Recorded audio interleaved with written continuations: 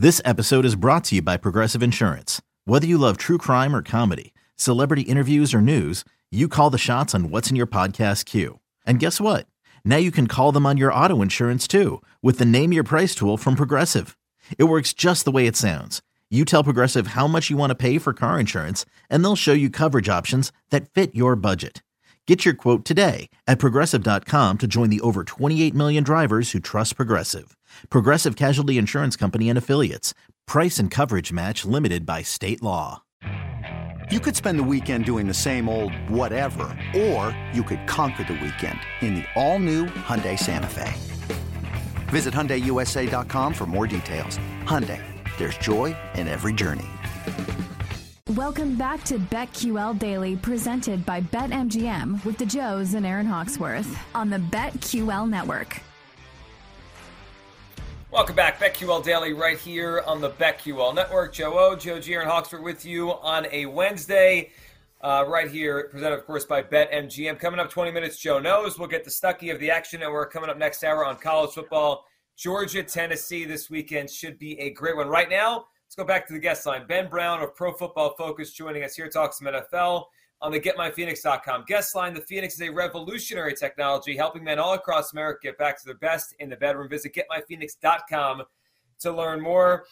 Ben, trade deadline yesterday, and I love that it's active. I love that it's fun. Like, teams are going for it. They're aggressive. Last week it started with the Eagles getting Robert Quinn, and yesterday a bunch. Of the moves yesterday, which one stood out to you as kind of hit you the most, or you think could have the biggest impact on the teams involved?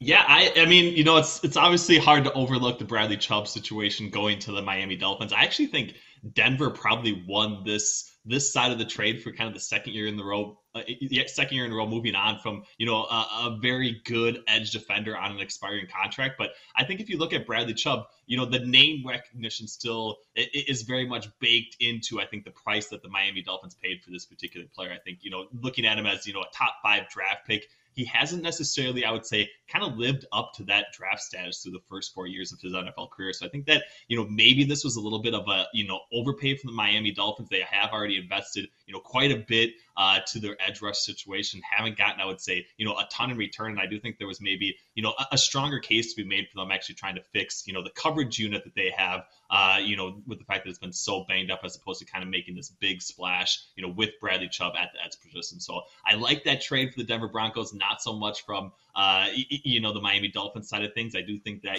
one that's definitely going to fly maybe under the radar a little bit, obviously not going to see the impact until 2023. But I think the Calvin Ridley, trade situation going to Jacksonville, it is going to be probably the most impactful trade that we saw come up on this trade deadline. I think it's one that, the Jaguars should be very excited about, kind of buying low on, a very legitimate number 1 wide receiver option, finally getting that guy for Trevor Lawrence.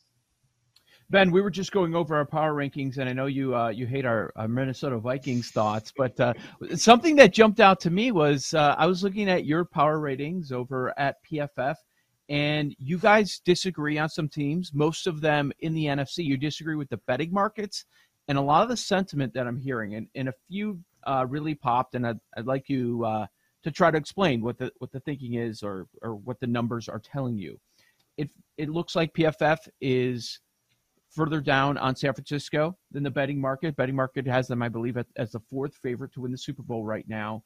And you are higher on the Bucs and Rams than most. Can you explain that? Yeah, I mean, in a lot of ways, like, we do fold it, and I do think a lot in like betting models and some of these power ranking type metrics very much fold in, still a percentage of prior year performance, right? And I do think that is definitely carried forward with a team specifically like the Tampa Bay Buccaneers, who, very much have all the pieces in place, I would say, except for the offensive line, to the point where they should be really good. And a lot of that is, Tom Brady, still kind of playing in a similar manner, I would say, from an offensive scheme standpoint, but I would say not necessarily delivering, the same level or type of play that we've seen in years past. So I think a lot of, those two teams specifically is very much, the fact that they still have their top end guys. It's just that their top end guys aren't necessarily performing as well this season. And maybe that, cut over from 2021 to 2022 probably hasn't happened, as well as it maybe should have. So I think those two teams specifically, we are a little bit higher on than the betting market, and we might even be, wrong in that regard. The San Francisco 49ers, I think, a lot of that is to do with, the Christian McCaffrey and Jimmy Garoppolo situation, right? Obviously, PFF has, in years past, definitely taken a strong stance on how impactful a running back can be, especially in the area of like winning actual football games. I think that, McCaffrey, in this Kyle Shanahan offense is very much probably going to challenge some of our prior beliefs in that regard. But I think that, with Jimmy Garoppolo at quarterback, they are still very much capped and could easily, be, I would consider, the third or fourth best team in the NFC, even with, all their players back defensively and everything else. So we are, probably lower on them mainly because of the Jimmy Garoppolo quarterback situation. But I think it's also a consideration of, how banged up their secondary is as well. Speaking of quarterbacks, I was just telling Joe O, if Kirk Cousins and the Vikings won a Super Bowl, I think there might be riots here in Washington, D.C. I was not talking as much trash about the Vikings. For the record, I did put them in my power rankings. But let's look ahead. Tomorrow night, Thursday Night Football, Eagles minus 13.5 at BetMGM. I bet this at minus 13 against a Texans team whose defense is terrible. I'm curious if you like a side, total, or if you'll have your eye on any props in this one tomorrow night. Yeah, I definitely like the over 45. I would have loved to have like an early Philadelphia Eagles number, obviously, but I do think that, it's going to be very few, if any, drives where this Texans defense is actually capable of slowing down or even stopping the Philadelphia Eagles. So I like over 45. I think we could maybe see, one or two chunk plays come from the Houston Texans offense as well, to the point where they do get over, that total. And I kind of expect, somewhat of a clean game, from Davis Mills. I don't think he's necessarily going to hopefully put the ball, too much in harm's way in a lot of situations. So I think, looking at maybe him not to actually throw an interception at like a plus 150 price, obviously it doesn't even need to happen 50% of the time. But I think the game plan has to be, a more conservative approach from the Houston Texans and hope that they kind of break, a long run or two in the rushing game. And I think if that happens, the over 45 is going to happen relatively quickly. And we're going to see Davis Mills probably not throw an interception. So I like those two props. And there's, a few other ones I would say kind of mixed in as well. I do think Devontae Smith specifically is a guy that is probably going to continue to win underneath. And I think his matchup specifically is one where the Eagles are very much going to be able to win in this particular one. So I like him to go, over 4.5 receptions and kind of show out a little bit here. I think it's like a plus 120 price that you can find his reception prop number at. And I think if you kind of, expect this Eagles offense to be hitting on all cylinders, I think a lot of that production and pivoting from, AJ Brown to Devontae Smith is definitely the correct approach to play on Thursday night. Ben, as we look forward to week 9 here, it's interesting. There's not, I'd say, a lot of compelling games where it's like, I got to be in front of the TV to watch that one, but a lot of shorter spreads, a lot of interesting kind of ones we'll look back and say that was probably a result that we maybe didn't see coming. Chargers-Falcons, I find, is an interesting one this week. Chargers right now about a 3.5-point favorite on the road in Atlanta. Atlanta's got a chance to win their division, coming off an overtime win, a wild game with the DJ Moore catch and those missed kicks. What's your feeling on this one? Chargers 3.5-point road favorites off a bye against the Falcons. Yeah, I mean, it never feels good, laying any sort of price, I would say, with the Chargers, but I do think they're the correct side. I do, given where the Falcons are at currently in the betting market, 6-2 against the spread, obviously challenging for an NFC South that is very much down, but was very much not expected of them to actually be, anywhere close to contending in that particular division. I think they might be a little bit overvalued, and I think that the pendulum has maybe swung just a little bit too much. So I like the Chargers with the rest. I think if you can, do some shopping around and find more of like a -3, which, I do think there are still some of those numbers out there. I very much think the Chargers are probably the correct side in this matchup. I think that we're going to see, enough chunk plays. Keenan Allen's going to be back in the fold. I think that is, very much been the missing piece for Justin Herbert. I think with him back in the fold, we kind of see, a much better version of the Chargers offense, kind of what we were expecting in the preseason, kind of headed into the season. So I like the Chargers -3, -3.5, maybe not as much, but I do think they're still probably playable at that price. Sunday Night Football, Titans at the Chiefs. Every year, the Andy Reid off the bye stuff gets so out of control. I mean, yes, it's a great straight-up record. The ATS record is very strong as well. But now we're talking about a Titans team, well-coached. We know there's a question at the quarterback position. 5-2 and the number's 13. Like, really? What do you think this number should be here for KC Tennessee?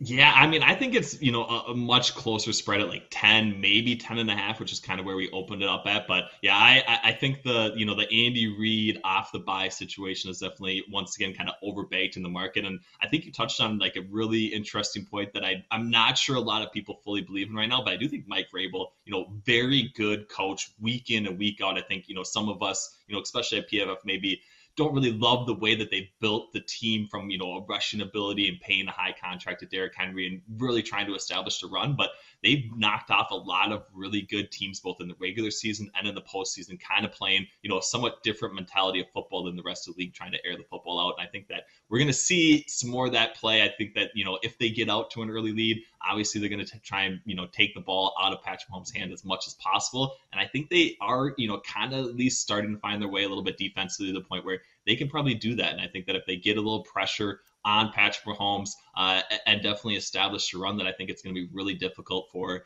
the Chiefs to kind of cover this, the spread that's kind of moving out to a 2-touchdown differential. So I think it's a little bit too wide. I think, the Titans at plus 12.5 are very much going to be the correct side here when it's all said and done on Sunday night. Mm-hmm. First, I want to say that Devontae Smith prop was a good look. He's only gone under 4.5 receptions twice, and in those 2 games, he had 4 receptions, and you're getting plus 125 on BetMGM. So I'm tailing you. I'm riding with you on that one. Who is your favorite dog this week? There are some tighter spreads, only a few double-digit dogs. Who do you like the best as an underdog on the board this week? Yeah, I know I should definitely probably take some flack for this, but I'm very much still out on the New England Patriots every single week. And I know that fading the Patriots this week means buying into an Indianapolis Colts team that, just fired their offensive coordinator, just shipped off, quite possibly their third best offensive weapon in Nyheim Hines, and very much is, starting a 6th round draft pick that is much more dynamic with his legs than with his arm. But I think the Colts, the spread has kind of moved in their direction a little bit. I think it opened up at 6.5. It's now down to 5.5. The injury situation for the Colts, especially along their front four with, Keiti Pay being questionable, no Tyquan Lewis anymore as well. That's a little bit concerning, but I think we saw enough plays from Sam Ehlinger kind of being able to, evade the pressure situations that the, Indianapolis Colts, pretty miserable offensive line is going to continue to put himself in. The plays that were very much kind of putting them behind the chains with Matt Ryan at quarterback. He was kind of at least able to turn those high negative EPA type plays into at least just a small loss or even a potentially, a smaller mid-sized gain. So I like the Colts here once again. I think it's, definitely a decent spot to buy low on a team that, looked for all intents and purposes to be, sellers at the trade deadline, but, is still very much, I would say, somewhat in the mix in the AFC South right now. Ben, we talked a little bit earlier about the Eagles and the Texans and the Chiefs and the Titans. When you look at it, because everyone has agreed now, there's 3 teams and there's everybody else in the NFL. Do you expect more of these outsized spreads the rest of the season with these 3 teams? Because it feels like, this week we're getting 2 of them. Last week we got the Bills double digits over the Packers. Do you think we're heading down a stretch of the season where the market may go haywire and we may have a lot of games where it's like Eagles, 13, 14-point favorites, Bills, Chiefs? Do you think it gets to a point where it's like, that's too many points every week?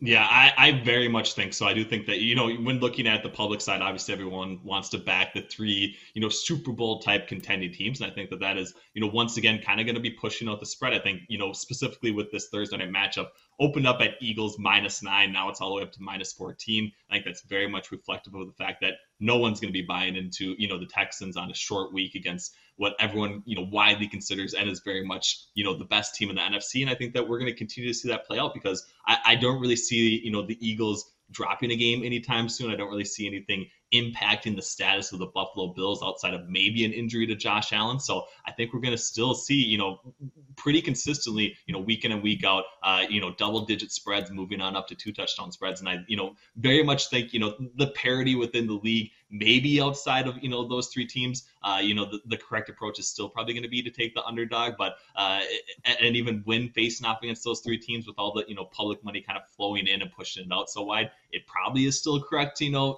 take the Texans as, 14-point underdogs, on Thursday night. But it's never a good feeling. So I do think that, maybe pivoting and understanding like, well, what is the path to this team covering versus not covering, and maybe finding some plays in the derivatives market is, a better approach, I would say, from a betting perspective than just blindly, kind of taking the points with some of these, really bad looking dogs, I would say, over the second half of the season. Ben, we've got a minute left here. Rams Bucks before the season. You thought this was a premier matchup. They only put 2 games in the late afternoon slate. Bucks favored by 3, low total of 42.5. What do you think? Yeah, I'm on the Bucks here. I don't know. I think the Kupp, injury situation sounds like it's going to break correctly for the Rams, but still very concerning if he's at all limited with a leg injury. They've shown no ability whatsoever to win in any other position outside of Cooper Kupp. So I think the Buccaneers, with the getting healthy secondary, should very much be able to win this game by at least a field goal, if not more. So I like the Bucks. I think they got value right now, and they are definitely the team that I want to buy low on. Coming up for the second half of the season. Extra rest for them, too, off the Thursday game. Ben, we appreciate you hopping on. Ben Brown, Pro Football Focus on the GetMyPhoenix.com guest line. The Phoenix is a revolutionary technology helping men all across America get back to their best in the bedroom. Visit GetMyPhoenix.com to learn more. A lot more to talk about. NFL, Phillies, the World Series. We'll get to some college football in the 11 a.m. Eastern hour with Stuckey from the Action Network. Joe O, Joe G, and Hawksworth, it's BetQL Daily right here on the BetQL Network.